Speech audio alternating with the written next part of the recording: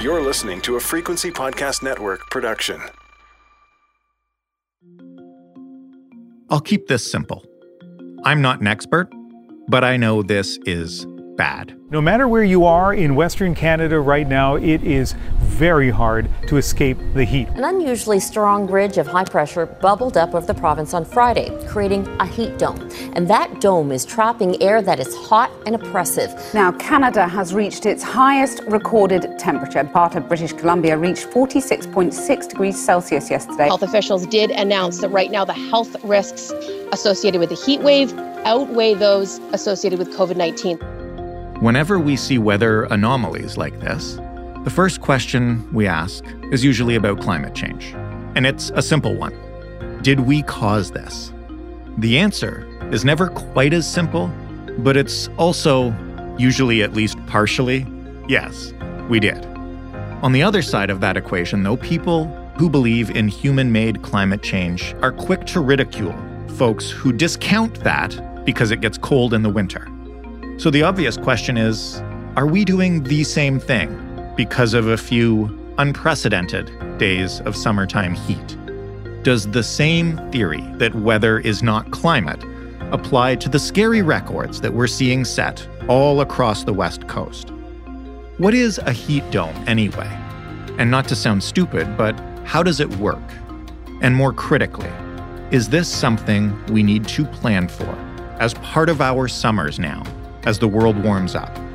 If it is, what should Canadians, and more importantly, the cities they live in and the governments they vote for, be doing to adapt to it?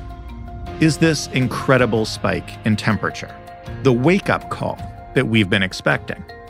Or did we miss the wake-up call, and this is the sign that now it's too late?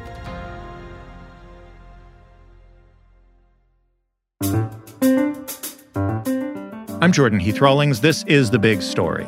Katharine Hayhoe is a renowned Canadian climate scientist.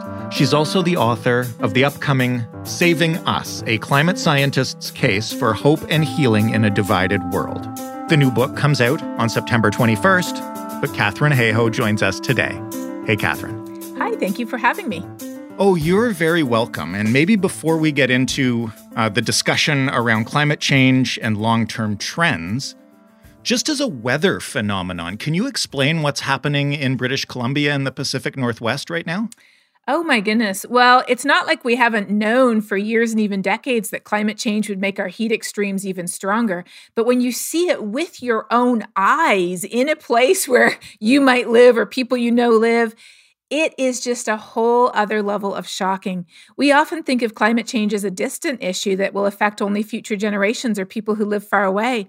But today we know it is here, it is now, and it is affecting us and our families and our friends and our loved ones in places that matter to every single one of us. The way I think about it is climate change is loading the weather dice against us. So we always have a chance of rolling a double six, a heat wave, a flood, a wildfire, a storm. But as the world warms decade by decade, and of course, Canada is warming twice as fast as the global average, it's as if that warming is sort of sneaking in and taking some of those numbers on our dice and replacing some of those sixes with sevens. And that's what we're seeing today. So what exactly is a heat dome, which is what I've heard this phenomenon called so often the past week? A heat dome is a colloquial term for what we atmospheric scientists call a high-pressure system. And a high-pressure system is usually kind of circular, so it sort of looks like a dome.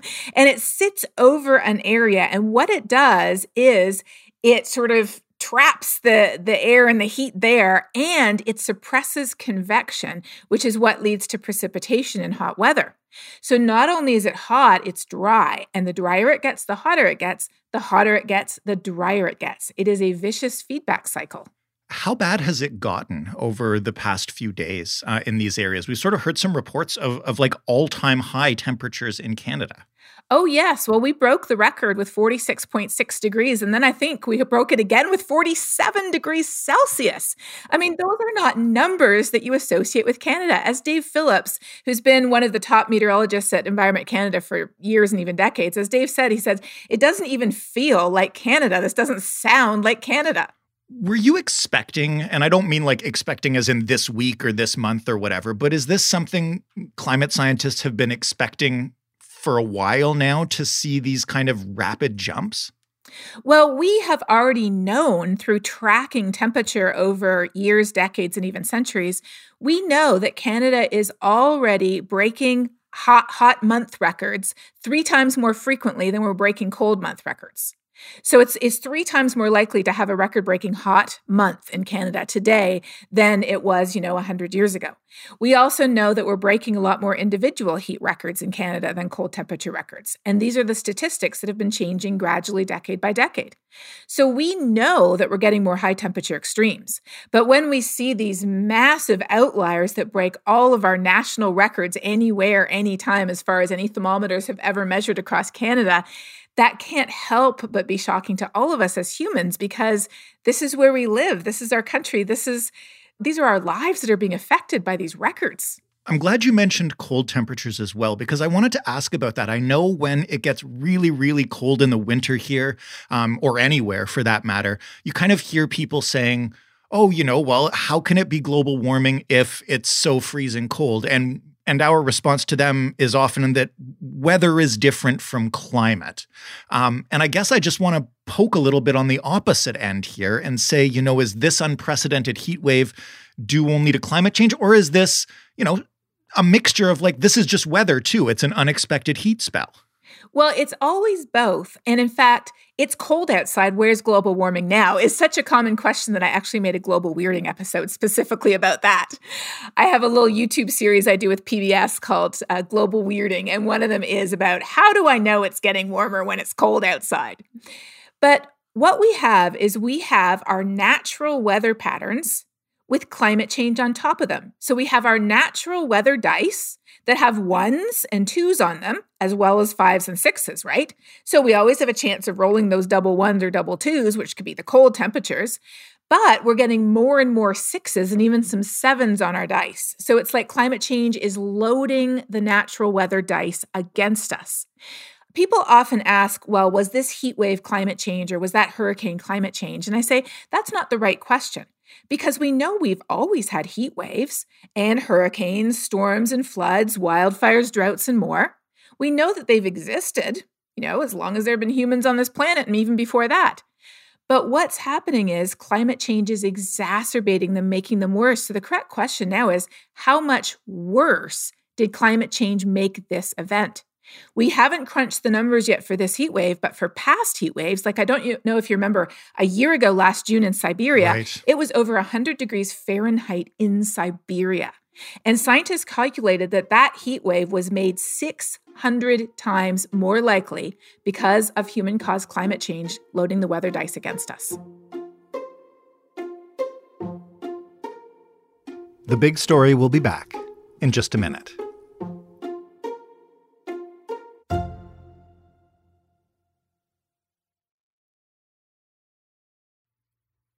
I'm interested in the way we talk about extreme heat as a weather phenomenon. Somebody told me the other day that they call it the silent killer because it doesn't tend to get the press that the hurricanes and things like that do.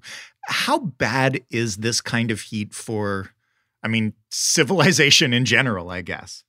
Unfortunately, that is absolutely true. The people who suffer the most from the extreme heat are people who already have respiratory problems or heart problems, often the very young or the very old, people who are already ill, and often people who cannot afford to pay their air conditioning bill or insulate their home, or they might even live in an area where they're worried about opening their window at night because of security issues. But because when you get sick from, or heaven forbid, even die from heat-related illnesses, you die quietly in your bed. Right. It's not, out somewhere where you've been hit by a tree or your house has been flooded or something like that. And so because of that, we're often unaware of these risks. But the 2003 European heat wave, it's hard to remember, but back that far, but almost 20 years ago, they had a massive heat wave across Northern Europe that scientists calculated was twice as likely because of climate change impacts. It was over 18 degrees Celsius warmer than it should be in some places in France and Spain.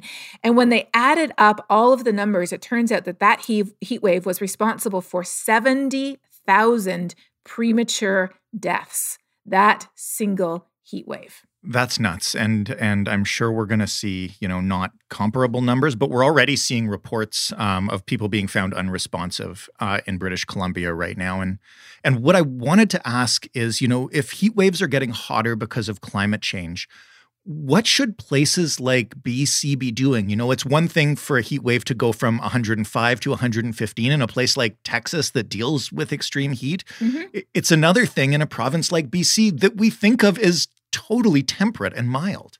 Completely. So, I grew up in Toronto and our house didn't have air conditioning. When it was hot enough a few days a year that you couldn't really sleep, we would just sleep down the basement. Mm-hmm. And so now my parents have air conditioning. But of course, if we get our electricity from fossil fuels, that's just contributing to the problem. Right. So in places where it routinely gets over, 45 degrees Celsius in the summer, people are prepared and they know how to handle it. Their infrastructure is prepared. Their homes are prepared. They understand not to, work outside in the middle of the day.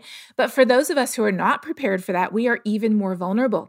So that's a lot of the work I do working with cities. I look at how we can be changing our building codes, how we can change our infrastructure design and maintenance so that our pavement literally won't melt if it gets too hot, or the rails on our rapid transit line won't warp, so we have to shut down public transit during a heat wave. These are things that literally already happen.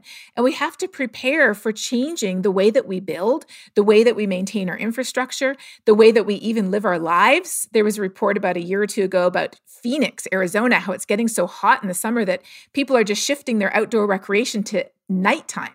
One of my colleagues, a fellow scientist called Joellen Russell, she's in Arizona, and she told me how the other day she had to wake her children up at 5 a.m. so they could go play outside before it got too hot. Man. So we have to change the way we live and the way we prepare, but we have to reduce our carbon emissions as much as possible, as soon as possible, because that is the only way that we are going to be able to adapt to the impacts of a changing climate, as the report that just came out yesterday explains. I was just about to ask you about that. This is a Natural Resources Canada report, right? And it looks at the big issues impacting Canada. Can you kind of outline it? I know it's a very complicated report. Absolutely. So it is called Canada's National Issues Report, and it follows up on Canada's changing climate that came out 2 years ago. And it speaks to how climate change is affecting us in the places where we live. I have a short Twitter thread on it if anybody wants more, but in a nutshell, it explains how everything, our infrastructure, our health, our well-being, our water, our forests, our ecosystems, our economy, and even our trade and immigration and international relations, every aspect of our lives is being affected by a changing climate today, and we need to prepare to build resilience and adapt to the impacts we can no longer avoid because some of them are already here today. But we also have to reduce our emissions as much as possible, as soon as possible, because if we continue on our current pathway, depending on fossil fuels, I actually look at this myself. This is the research I do. We are going to reach situations that are completely unadaptable, that we will not be able to prepare for, that our water systems, our ecosystems, our economy, our health, our infrastructure will not be able to cope with those impacts. And so as John Holdren, who is the U.S. President Obama's former science advisor, said, he said, we have three choices. We can reduce our emissions, we can prepare and adapt, or we can suffer. And he said, we're going to do some of each. The only question is how much, because the faster we reduce our carbon emissions, the less adaptation is required and the less suffering there will be. I'm glad you mentioned that. One of the reasons that we like to talk to you about this stuff is because you managed to bring a perspective that's serious, but also optimistic in terms of our ability to tackle this. And one of the things I've seen a lot this week with regards to the temperatures out west is, the idea that one day we'll wake up and all of a sudden it'll be too late and we'll have missed our chance and we're locked into just devastating impacts. And a lot of people have been saying, this is that day. And I guess my question for you is it, and how much time do we have if it's not? Well, as the IPCC's 1.5 degree report made very clear, it came out 2 years ago, every gigaton of carbon counts. So every additional gigaton we produce carries with it a cost. It's almost as if you've been smoking a pack of cigarettes a day for weeks, years, and even decades. There is some cost. There's some damage that's already occurred. But we know to carry that further. You might have some spots on your lungs, you might have some difficulty breathing, but you don't have emphysema, you don't have lung cancer, and you're not dead yet. So what does that mean? It means there is still time to act. When's the best time? As soon as possible. Right. How much can we avoid? As much as we can. So there still is the ability to avoid the worst of the impacts. But every month, every year that goes by without serious action means that we lock in an additional amount of suffering.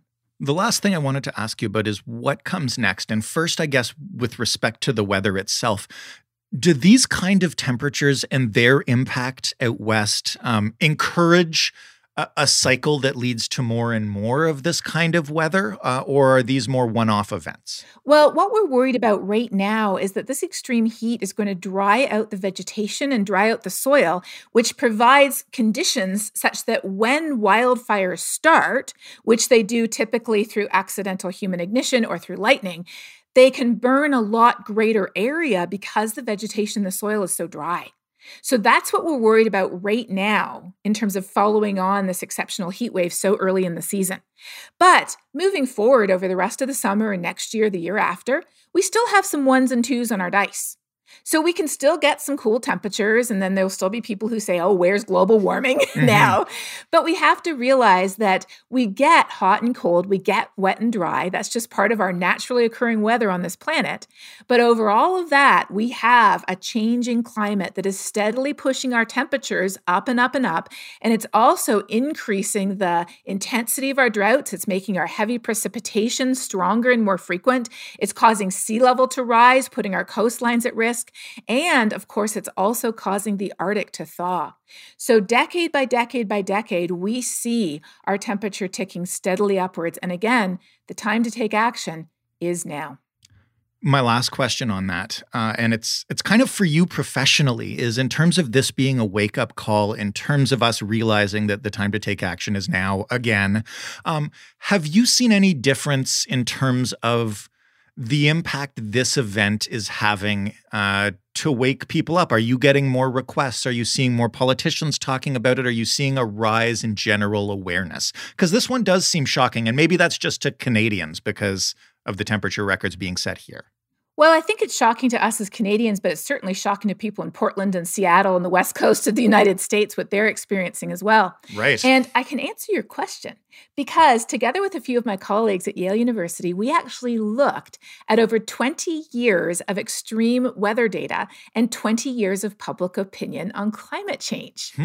Our study just came out earlier this year, and what we found is that hot, dry days, exceptionally hot, dry days, are the only type of extreme weather that leads to long-term changes in people's opinions in the places where that happens as to whether climate change is going to affect them and whether climate action is needed. That's fascinating. Why is that? I think it's because for so long it was called global warming. So people just sort of associate hot and dry with global warming, and they're like, oh yeah, of course that's what it is. But when we see the stronger hurricanes or the bigger wildfires or the heavier downpours, maybe the intuitive connection is not there, which is why I think it's so much better to call it global weirding than global warming. But hot, dry days is what could change people's opinions long term when you've lived through that and you're like, yeah, it definitely is getting warmer, and it had a devastating impact on everything from my crops to my livestock to my health or my children to my home. It actually can change our minds. But the question is it going to change our minds fast enough? And sadly, I don't think the answer is yes. If we just wait like a frog in boiling water until we notice that the water is boiling, that is not a good strategy to avoid the worst of the impacts. What we need to do is we need to take notice wherever we live of what is happening now, what could happen in the future, which these new reports by Natural Resources Canada lay out very clearly. And we need to do everything we can to both prepare and adapt for the impacts we can no longer avoid today, as well as mitigating, reducing, cutting our carbon emissions as quickly as possible, restoring our natural ecosystems so that they can take up carbon instead of being sources of carbon, our forests. We need to invest in our resources, in our country, in people, in our ecosystems, in our cities. We need to really invest in climate resilience, climate adaptation, and mitigation. Why? It is for every single one of us, because the bottom line is to care about climate change. You don't have to be a certain type of person or vote a certain way or live in a certain place. You only have to be one thing, and that thing is a human living on planet Earth, and we are all that. Catherine, thank you so much for this. I guess it's also not a great week for Canada's greatest political champion of fighting climate change to be stepping down. We need everyone to be a climate champion, and Catherine McKenna has carried the torch so long and so strongly. She is a remarkable example of strength and resilience to all of us. And it is time now, I think, for all of us to step up and pick up that torch. I hope we do. Thanks again. Thank you. Catherine Hayhoe, climate scientist and the author of Saving Us, a climate scientist's case for hope and healing in a divided world. It comes out September 21st, and you can pre-order it right now. That was The Big Story. For more from us, head to thebigstorypodcast.ca. You can find previous interviews with Catherine Hayhoe right there. You can also find us on Twitter at TheBigStoryFPN. If you are interested in the Twitter thread that Professor Hayhoe mentioned, you can find her at KHayhoe, KHayhoe. And of course, you can email The Big Story at thebigstorypodcast@rci.rogers.com. And you can find us in your favorite podcast players. Please remember to rate and review. We read every one. Thanks for listening. I'm Jordan Heath Rawlings. Try to stay cool, and we'll talk tomorrow.